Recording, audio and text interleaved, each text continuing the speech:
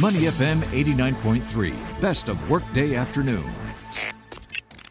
Market View on Money FM 89.3. Good afternoon and welcome to Market View on this midweek Wednesday afternoon on Money FM 89.3. I'm Clarissa Montero, joined as usual by JP Ong. Now today the STI was up a little bit before the lunch break. JP, you have the latest movements, I take it. That is correct. And after 2 days of punishing and challenging losses, we're finally seeing some room, at least, for the Straits Times Index to come back for air. The STI is trading about 51.5 points in the green. That's a 2.1% comeback. And back above 2,500 again today. We did fall below 2450 on Tuesday. And perhaps that sign... just coaxing the bargain hunters to come back in. About $1 billion Singapore dollars in total value turnover so far. So pretty hefty bounce back, at least for markets. But a lot of markets are trying to come back from those harrowing losses we saw on Monday, right? The picture across the rest of the region, fairly a bit mixed, but to the upside at least this time. Okay, so you've got the ASX 200 back to punishing ways, not losing ways, but punishing ways. The ASX 200 is down by about 6.4% today.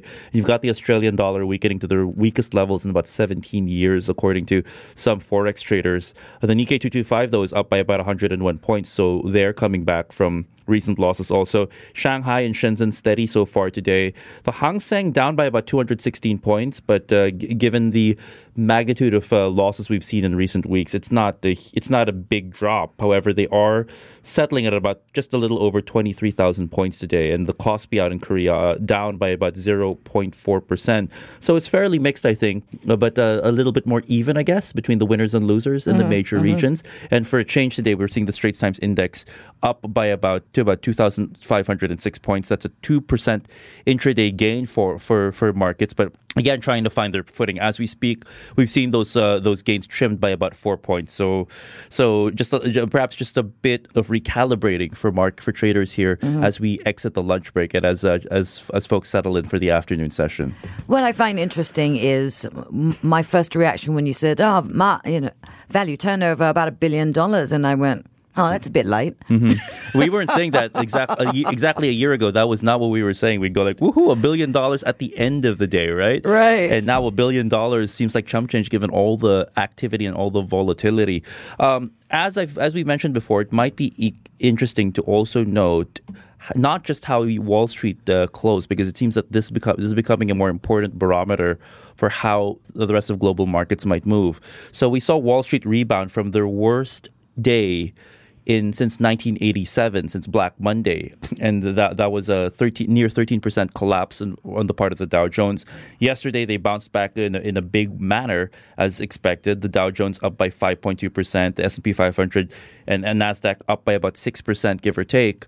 But equally important now is to look at how U.S. futures are trading. So looking at the U.S. futures at the moment, the Dow Jones futures are trading 810 points lower, or the Dow futures are down by about 3.9%. S&P 500 futures down by 3.7%. NASDAQ futures tumbling by 4.4%. Look, that recent relief rally we saw for U.S. markets and this budding rally we're seeing, at least in the Asia-Pacific, there is a chance this could be short-lived because we've seen these big swings up and down. And some strategists have actually pointed out that this is par for the course when it comes to bearish markets. Again, I'm going to refrain from officially calling it a bear market, but it's looking more like that, where we've been staying in bear territory for quite some time now, for a couple of weeks. And the mood still seems very volatile. The one thing that's up today and has been up in recent times is the VIX index, which tracks volatility on the S&P 500. It's up by about 3.7%, continues to rise. They call this the fear index, and for good reason, because when volatility rises, the amount of uncertainty in the markets also jumps. And one of the best exhibits of this volatility also are these wild swings we're seeing in Wall Street. And it's carrying over at least to markets here. So enjoy this while it lasts, but fingers crossed that this doesn't lead to another sell-off when we come back tomorrow, for instance. Well, the thing is, you don't really need an index right now to tell you that the markets are volatile. Yeah, absolutely. I mean, but I think given since we are in the media, we should point to some indicators just to highlight that, yes, volatility is here to stay, but you don't have to... Yeah, you're not seeing things. It really is volatile. It really is happening, and if you don't believe the numbers, I mean, you can just see how wildly things have swung, and also just anecdotes from traders who are saying there's nowhere to run from this right now. So that highlights just the uncertainty also. I mean, anecdotes, numbers, you name it. You're right. I mean, it's just painting a picture of volatility at the moment. If I was still in banking, I would be playing golf right now. Ah, yes. Unless your boss is a bit of a sadist and says, hey, now in this volatility, there's money to be made. Go look for it, right? Oh, yeah. You know what? I did have one of those bosses. You see, and this is why we're in media now, aren't we? But no, but there is quite a bit of a money. There are some stocks that are benefiting. Actually, there was one story that I wasn't able to get to yesterday when we did the U.S. market preview. One stock that's been doing really well in the U.S., apart from Moderna, who rolled out a trial vaccine and actually started vaccine trials in the U.S. yesterday, or was it Monday? Anyway, sometime this week they started vaccine trials. Another stock that's doing well is the company that owns Zoom. So Zoom is as we know, it's a video conferencing tool, and they've seen an uptick in use because of all these work from home, study from home, distance learning modules, and it's actually given them a bit of a pop. So they were doing well. Seegene, a company in South Korea, closed yesterday up by more than 10%. They are known for being the provider of coronavirus testing kits out in South Korea, and they've seen demand for it actually skyrocket.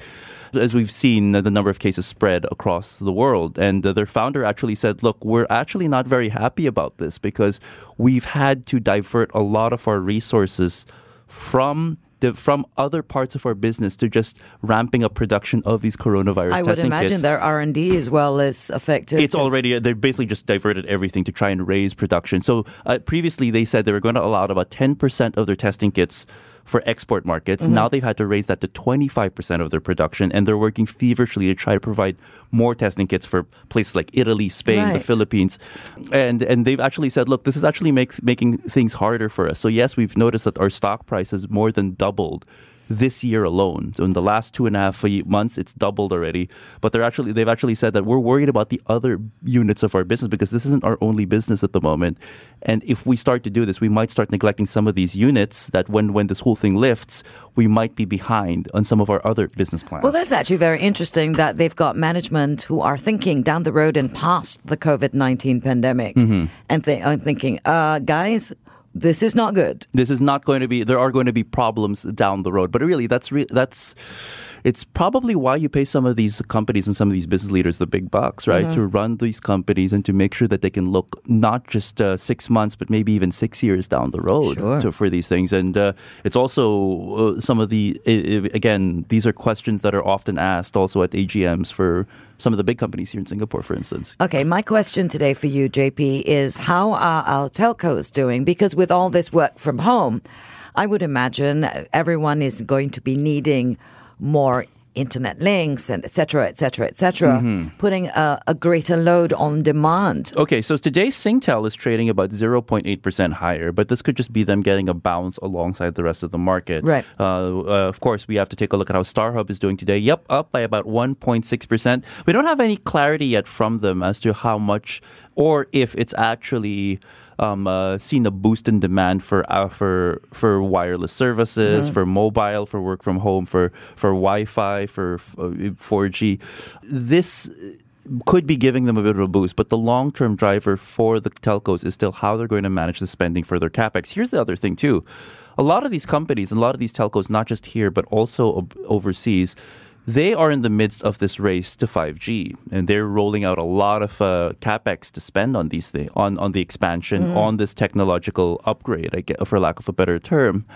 But we also know that the COVID-19 has affected a number of factories around the world. It's also affected a number of business plans.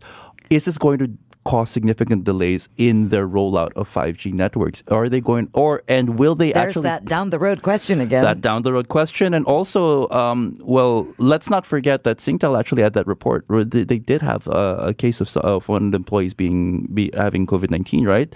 They probably have things, maybe they have things under control. But I'm sure that there's been significant business disruption, and management's probably had to meet also and say, "Hey, we've got a plan around these and install or launch some of our contingency plans, for lack of a better term."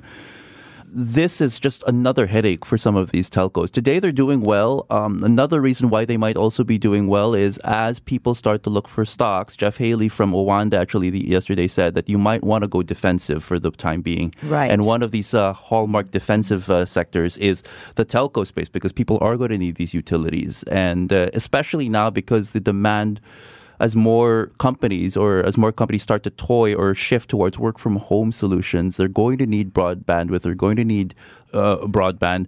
I think I would probably watch out for instances where some telcos, if there are instances of telcos not being able to meet the sudden surge in demand, and could cause outages. It could cause crashes. That has been a problem in other countries. There have been problems in other countries. There are already anecdotes of that. You're right. So, is this going to be a problem that Singtel and StarHub will be facing? I'm not entirely sure. That's something I can't answer, but something to ask, I think, down the road.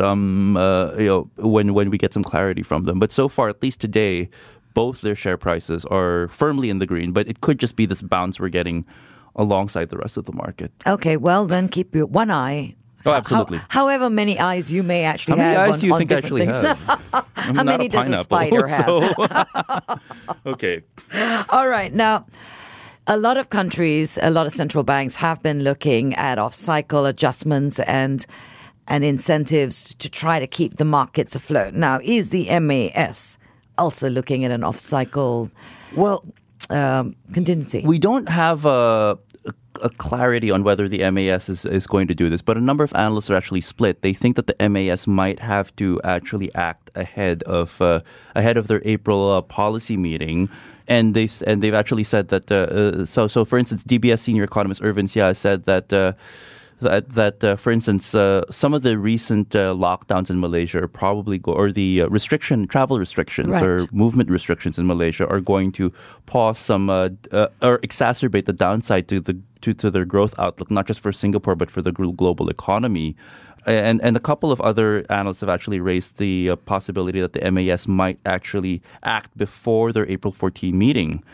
But some others actually think that the MAS has some room to actually stay put and not act post-haste. In fact, according to the folks at Citigroup, they think that right now the onus and what we've seen, given some of these big moves from some of these central banks that haven't really been able to stabilize markets or really provide some long-term relief to sentiment at the moment, is that it's proving that the fiscal guys really need to take the wheel. The fiscal policymakers really need to start driving the car, and these monetary officials like the MAS can only do so much. So could they act? Possibly, but the onus is still going to be on governments. Now, contrast to many other regions, you've seen the ECB say, we're going to increase bond purchases, but we're not going to lower rates. The Fed cutting rates to near zero. The Reserve Bank of New Zealand doing the same. Everybody, right?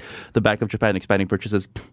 We haven't really started seeing much in terms of fiscal rollout from some of these big governments, except here in Singapore. So during the budget, we had that rollout of that massive stimulus package to respond to the COVID-19 coronavirus outbreak as early as mid-February. Deputy Prime Minister Heng Swee Keat coming on Money FM, was it last week, talking about a second package. A second package, and we might even tap into some of our past reserves. In fact, I found it very fascinating how Singapore seems prepared for this, actually, because it's almost akin to saving for a rainy day, and this is not just a rainy day, it's pouring at the moment, right? They're able to deploy some of this, and they're lucky that they have fiscal room to actually deploy this. So the MAS might not be necessary for them to take the lead here. Right. And the fiscal authorities have started to run. One thing I will point out, though, is, and maybe why the mood is starting to just ease a little bit, we're seeing a huge move from the U.S. U.S. President Donald Trump has now actually put forward a stimulus package worth about $1 trillion to try and support the U.S. economy. Goldman Sachs, Morgan Stanley have pointed out that, yes, we are heading for a global recession. It seems that finally the White House has been stirred to act. And one of the packages is to include a $1,000 direct payment to individual Americans to help blunt the economic pain from this outbreak that's already killed over 100 people stateside. So you talk about a big fiscal move. It doesn't get bigger than that. $1 trillion, $1,000 in the pockets of each American citizen to help and try and buttress the world's largest economy. We talk about China just tiding them over. Yeah, we talk about China slowing down and actually bringing the rest of the world to the halt. What about the U.S., which is the world's largest economy, right? Right. So this is why it's a little important to note that this could be one of the biggest fiscal moves we've seen yet. Apart from from Australia rolling out some of the relief packages, Singapore doing the same here, I think some of these fiscal authorities, some of these governments are starting to wake up to the reality that, look, if we've got some spare cash, if we've got some spare ammo there, we need to start deploying it now because there's only so much. It is interesting that in the U.S., one of the places that, they are really going for assistance and aid is the small business. They recognize that they really do have to help the small business holders.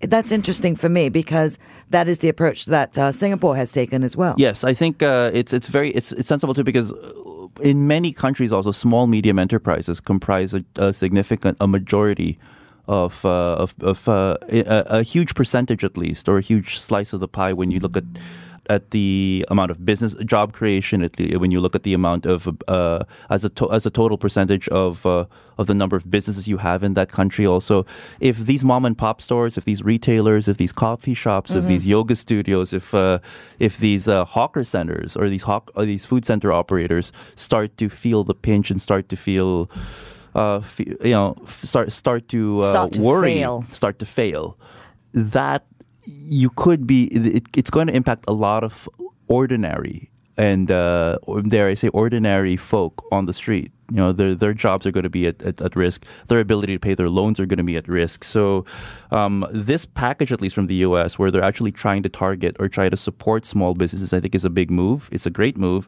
And this $1,000 direct payment to individual Americans, very similar to what Hong Kong did in their budget also, where they said we're going to put 10,000 Hong Kong dollars into the pockets of each Hong Kong citizen to help them to help them ride through all of these problems. Now, the possible economic cost of COVID-19 is getting bigger and bigger. Is that 10,000 Hong Kong dollars going to be enough for Hong Kong? That's a question they'll have to ask themselves, right? That's a question that Hong Kong will have to answer. Yes. All right. Well, hopefully the numbers stay in the green and our traders, analysts, and investors have a nice day on the markets. A day to breathe, guys, at least. A day to breathe. You will have the latest updates when you come back on Prime Time. This has been a Market View on Workday Afternoon. I'm Clarissa Montero, joined by JP Ong. You're on Money FM 89.3. Before acting on the information on Money FM, please consider if it's suitable for your own investment objectives, financial situation, and risk tolerance. To listen to more great interviews, download our podcasts at moneyfm893.sg or download the SPH radio app available on Google Play or the App Store.